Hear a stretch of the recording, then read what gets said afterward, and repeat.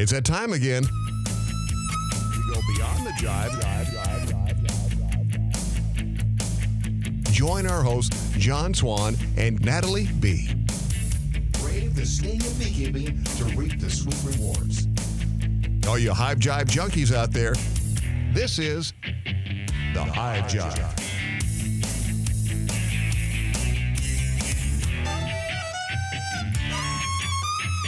Hello and happy recording day. Well, hello. Welcome back to the Hive Jive. Yeah, I was going to say a date, and then I was like, well, that's silly because we always record them in advance and they don't air when we do it. So saying a day is irrelevant. How are you? Or is everything going well? Yeah, just busy, apprenticeship and training in Nigeria and bee school and the World Bee Day, everything as usual. Everything and all on top of itself all at once. Yeah. And bee season's about to start. That's what I was just getting ready to ask was how far along you guys are on your season. Because like I know down there, a lot of times spring can kind of start in February and we're now in March. So things should be in theory ramping up. But up here, the daffodils and the grape hyacinths are just breaking the ground and the trees are not even thinking about budding out yet. So it's a completely different world from where you're at.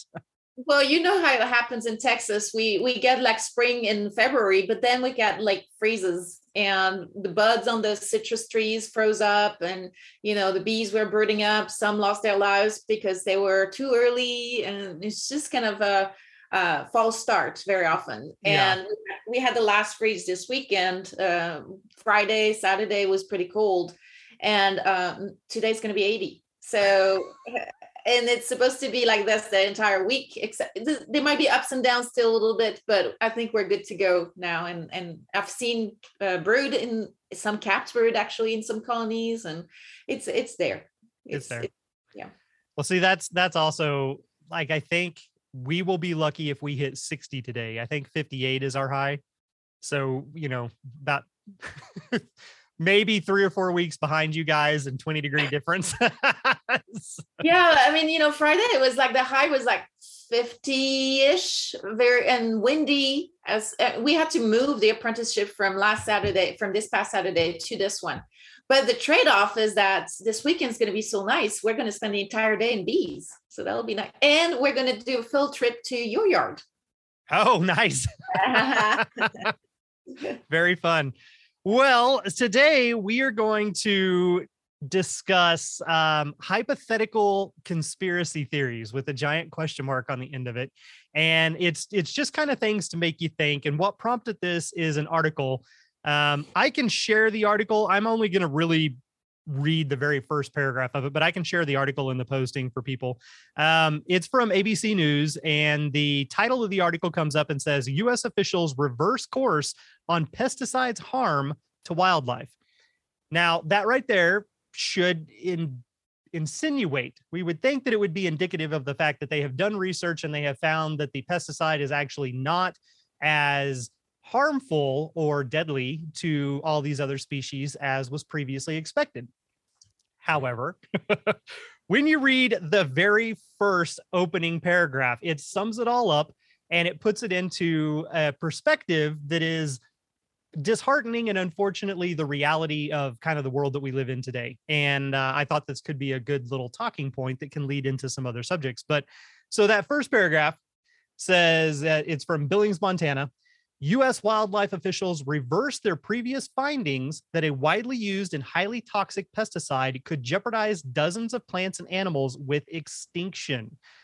That's a big statement. And again, you would hope that it's because they have found that maybe their research was wrong.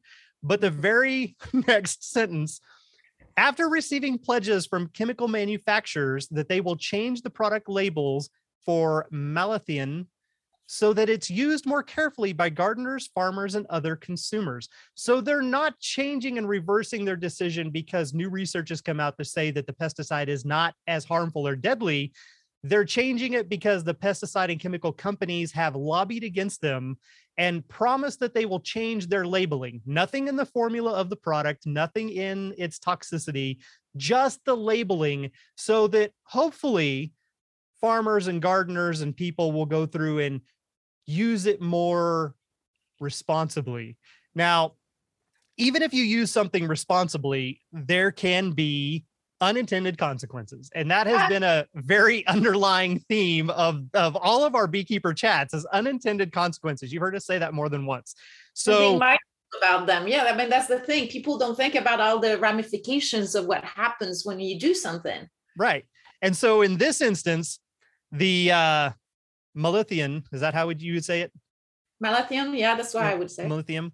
So it was found to be extremely toxic, and they thought that it could cause chain reactions to where if it wipes out this, it could then also spread by other creatures that eat the things that it killed and then have a detrimental effect on them. And it could actually cause this widespread extinction of multiple insects and mammal species.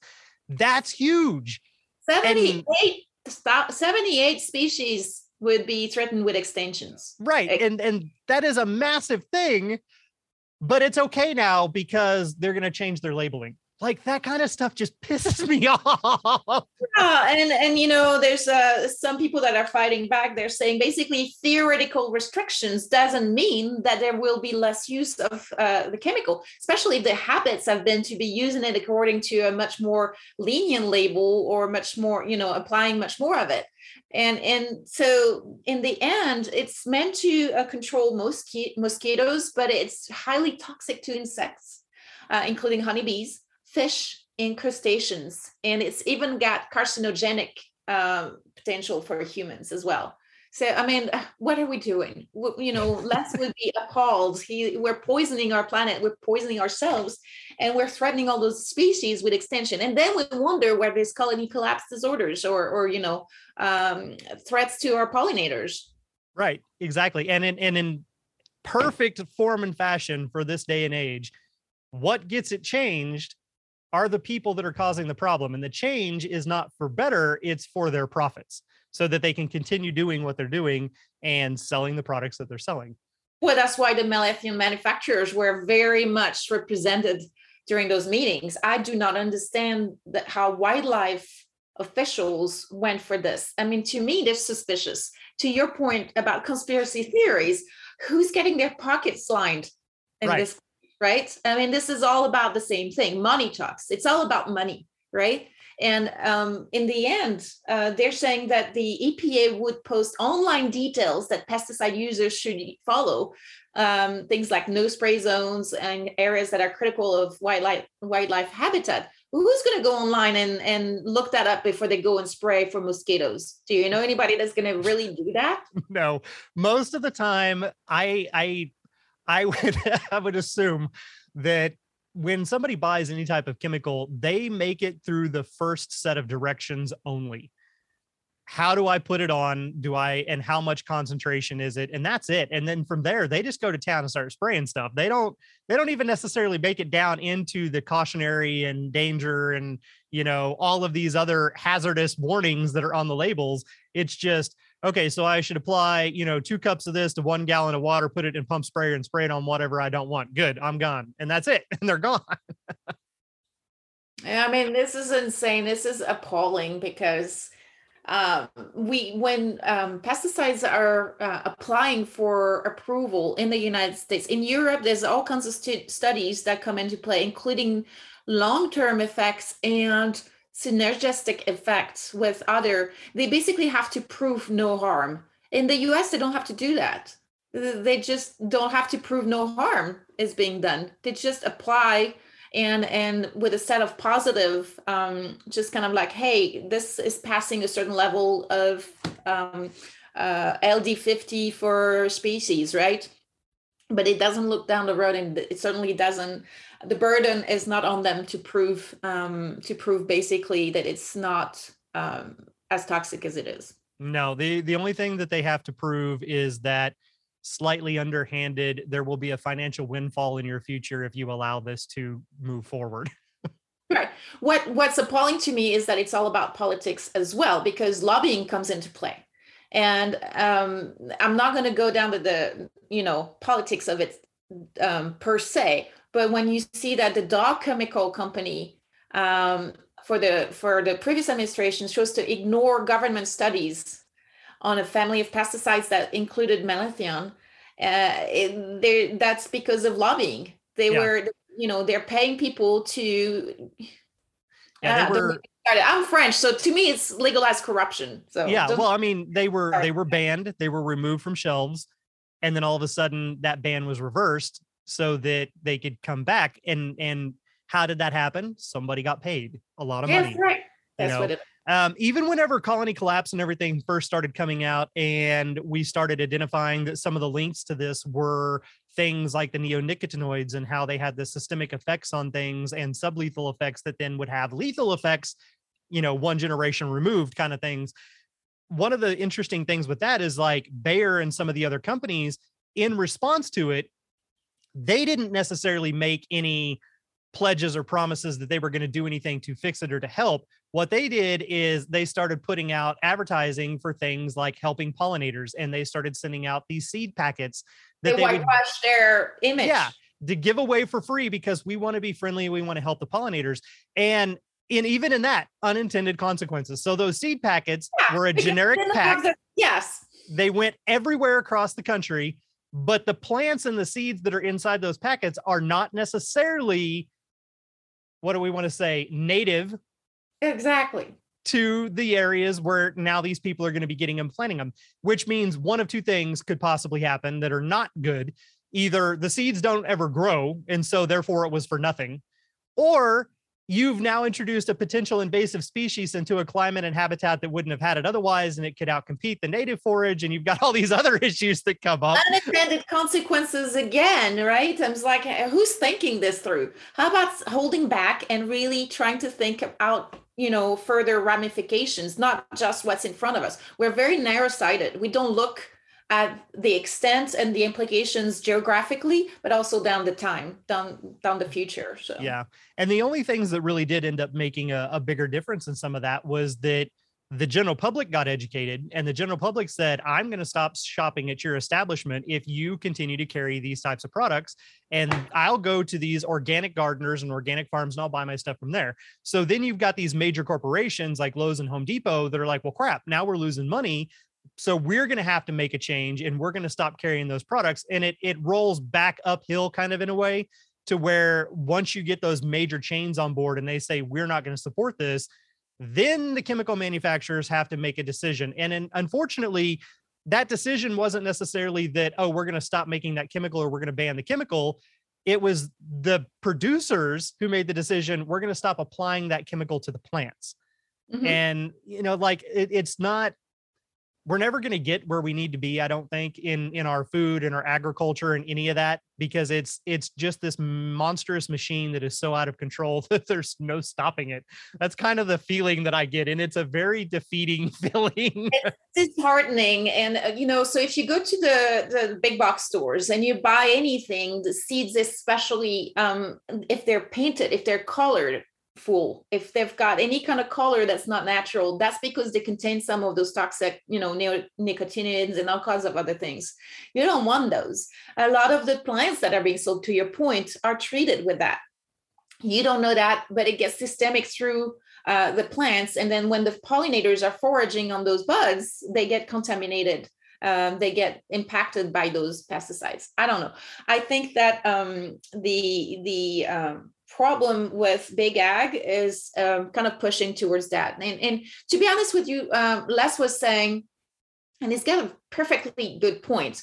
After World War II, the manufacturers of mustard gas and other chemicals had nowhere to put all their pesticides, their toxic chemicals. So what did they do? They decided that, maybe we could use that as pesticides. And so they found a market, and they started offloading and pushing and campaigning for that kind of products into agriculture that we didn't really need initially. And they created a need for their product. It's all about money. We're all getting gaslighted is what it is. Yeah. If you all remember, I mentioned the documentary, The Pollinators, and said that, I think you can find it out there now pretty much fairly easily on streaming platforms and stuff. But they talk about that in there. And that's absolutely correct. Whenever World War started causing issues and we started trying to figure out how we can combat our enemies, these chemical companies started producing. Hold on. Okay, sorry about that. That was there will be a little bit of a strange cut there. I was waiting on a phone call for a delivery and they just called, so we paused the recording real quick. But we were in the middle of talking about how these chemical companies in World War I, it wasn't as big of a thing, but in World War II, chemical warfare definitely took this big step up, and these chemical companies decided to start creating all this stuff.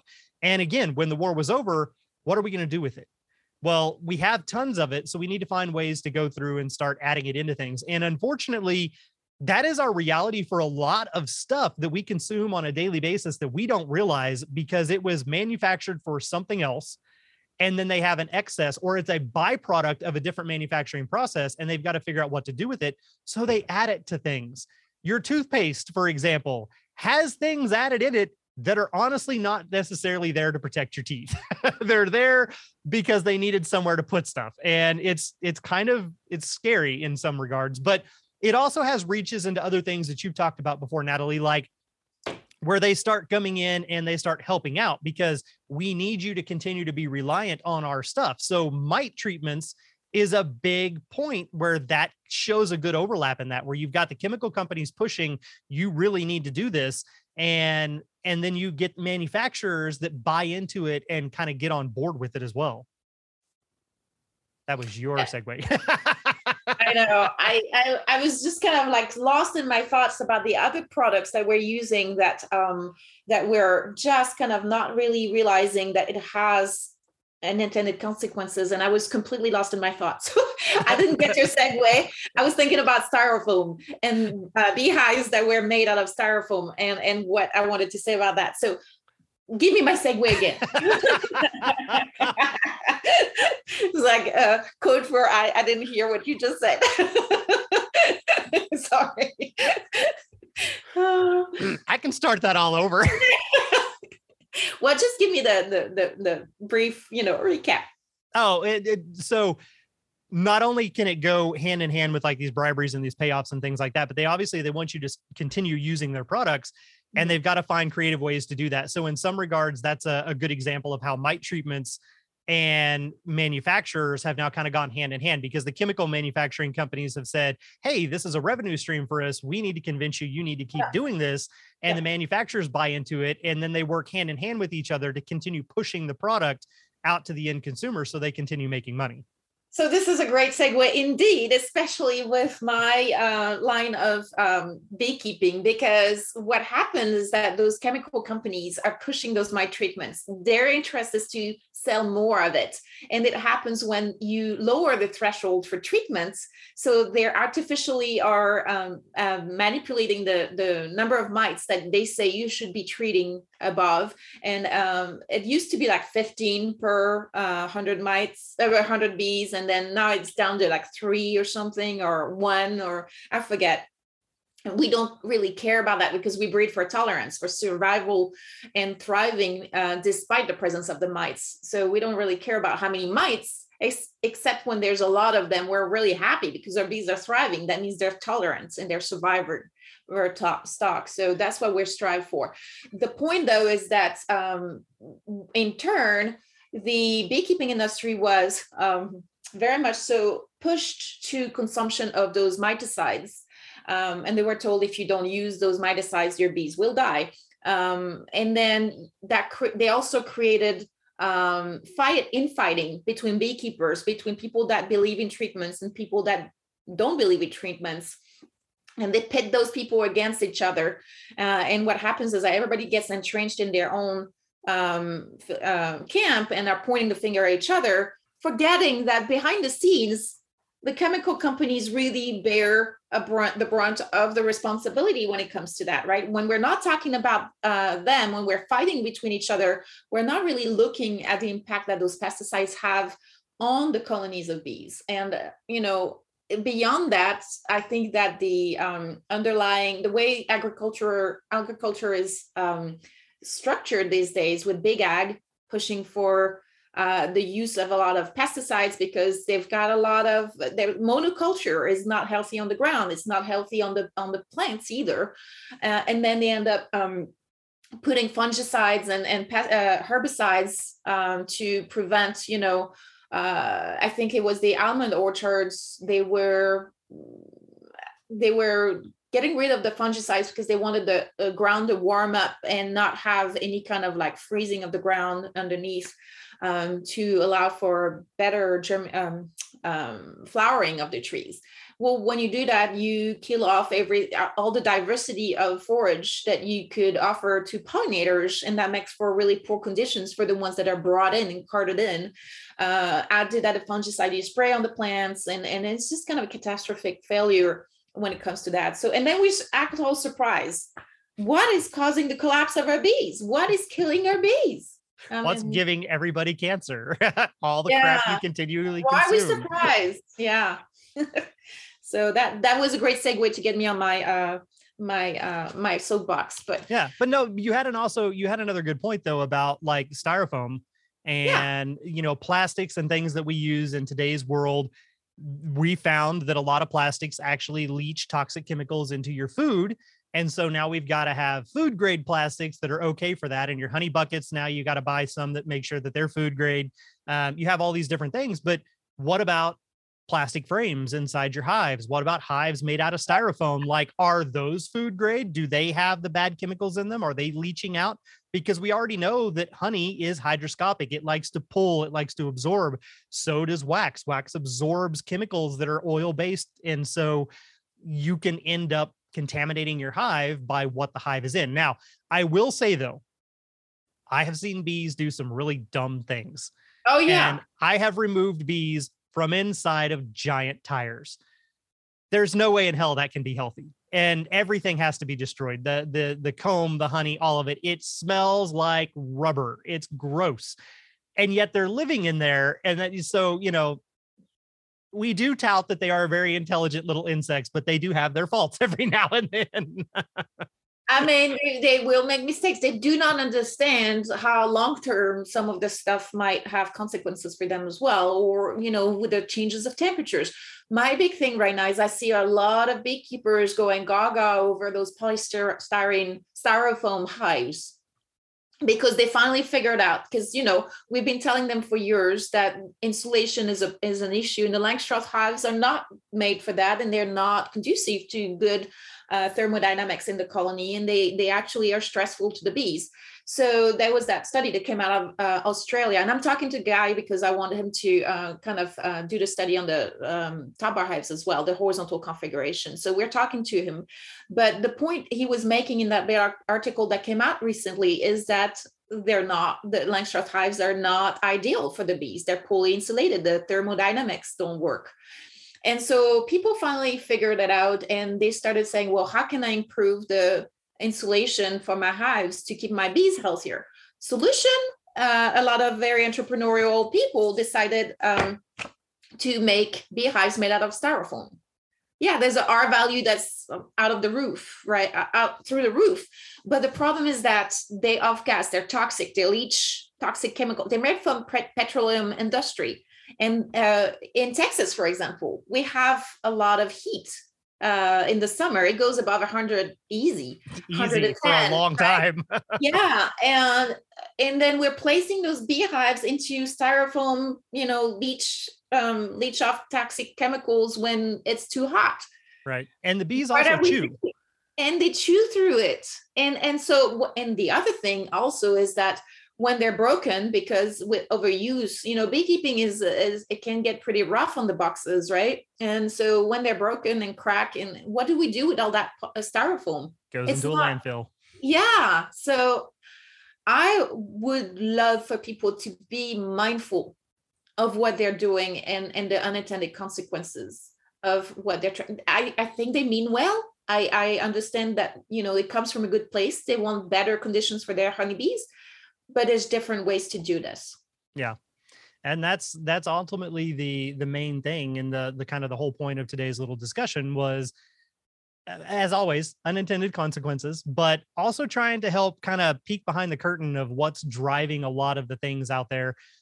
It's always beneficial in beekeeping to be able to think logically and for yourself. There's nothing wrong with listening to different points of view, getting training from different areas, as long as you yourself can sit down and decipher what makes sense to me in my beekeeping and make those logical leaps of conclusions there when you're like, well, if 1 + 1 is this, then 1 + 2 should be that. Don't necessarily just take something at face value. If it doesn't feel right, if it feels off, think about it. Right. And to your point, exactly. Don't take necessarily things at face value, because you have a lot of players and follow the money. You have studies and PhDs that tell you should treat your bees, but that's because they get their budget, their funding from companies that are pushing for results that are going to show that you need to treat. Right. So well, and they've follow the money. They've paid a lot of money also for marketing and for image, so that you will feel like you have to do something, or you absolutely need something, or if you don't have it, then you're a bad beekeeper, or you're behind. Right. Again, you're an outsider. Right. You have to think for yourself. And if it doesn't feel right to you in your practices, then don't do it. But this is something that could be taken into literally every aspect of your life. Do your own research, find multiple different sources, and then go through it and think about it and see what makes sense to you and what feels right to you. Don't just blindly accept what other people have said. So that's kind of the whole thing. And yeah, I mean, there are some little bit of like conspiracy kind of talks in there where, is it not? I mean, when you read that opening paragraph of that article, that right there says it all. We changed our stance on a deadly chemical, not because we found out it wasn't deadly, but because somebody paid us money and they promised to change their label. They didn't change the formula. It's still just as deadly. Like that, unfortunately, is the world that we live in. And the only way to combat that is where we choose to spend our money and how we choose to operate and function. And it's the health of you, the health of your bees, the health of your family, all the way across the board. Look, whether it's politics or what companies are doing, we vote with our dollars, and we need to be mindful of the unintended consequences. It's just kind of a motto, like you said, that goes through life, and it's true for everything. If we ever release this out on the main platform for like episodes, we're just going to call the whole season Unintended Consequences. That's the theme of the entire season.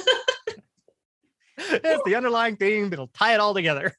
Yeah, we need to think this through. I mean, that's why big marketing companies make so much money, right? That's why they exist for, to just kind of gaslight us. That's right. To make you feel like you need something, or to make you feel inadequate if you don't have that thing. You can't live without it. You got to do it. Everybody's doing it. Look at how shiny and pretty it is. I put a lot of money into that. Go for it. Everybody's doing it, then it must be right. Right. Unfortunately. Not so much. Well, everybody, again, I hope this gave you some food for thought, and you can take it as you will. Go through, read the article. I will post the link to it there. You can probably find many more articles out there, and that's kind of the point. Go do some research and think about some of these things. Research products that you want to use and know what their consequences are going to be, both for you and for the bees and for your livestock and your pets and your kids and everything. In the future of your kids. And don't take our word for it. Just make your own mind and just research it. Do the research. That's right. Thank you, everybody, for tuning in this week. We really appreciate it. And we look forward to talking to you again on our next Beekeeper Chat next week. But until then, be good. Be mindful. Bye-bye. Bye. This Hive Jive production was made possible by amazing patrons like you. And we appreciate your support. To all our Hive Jive junkies out there, you truly are the bee's knees.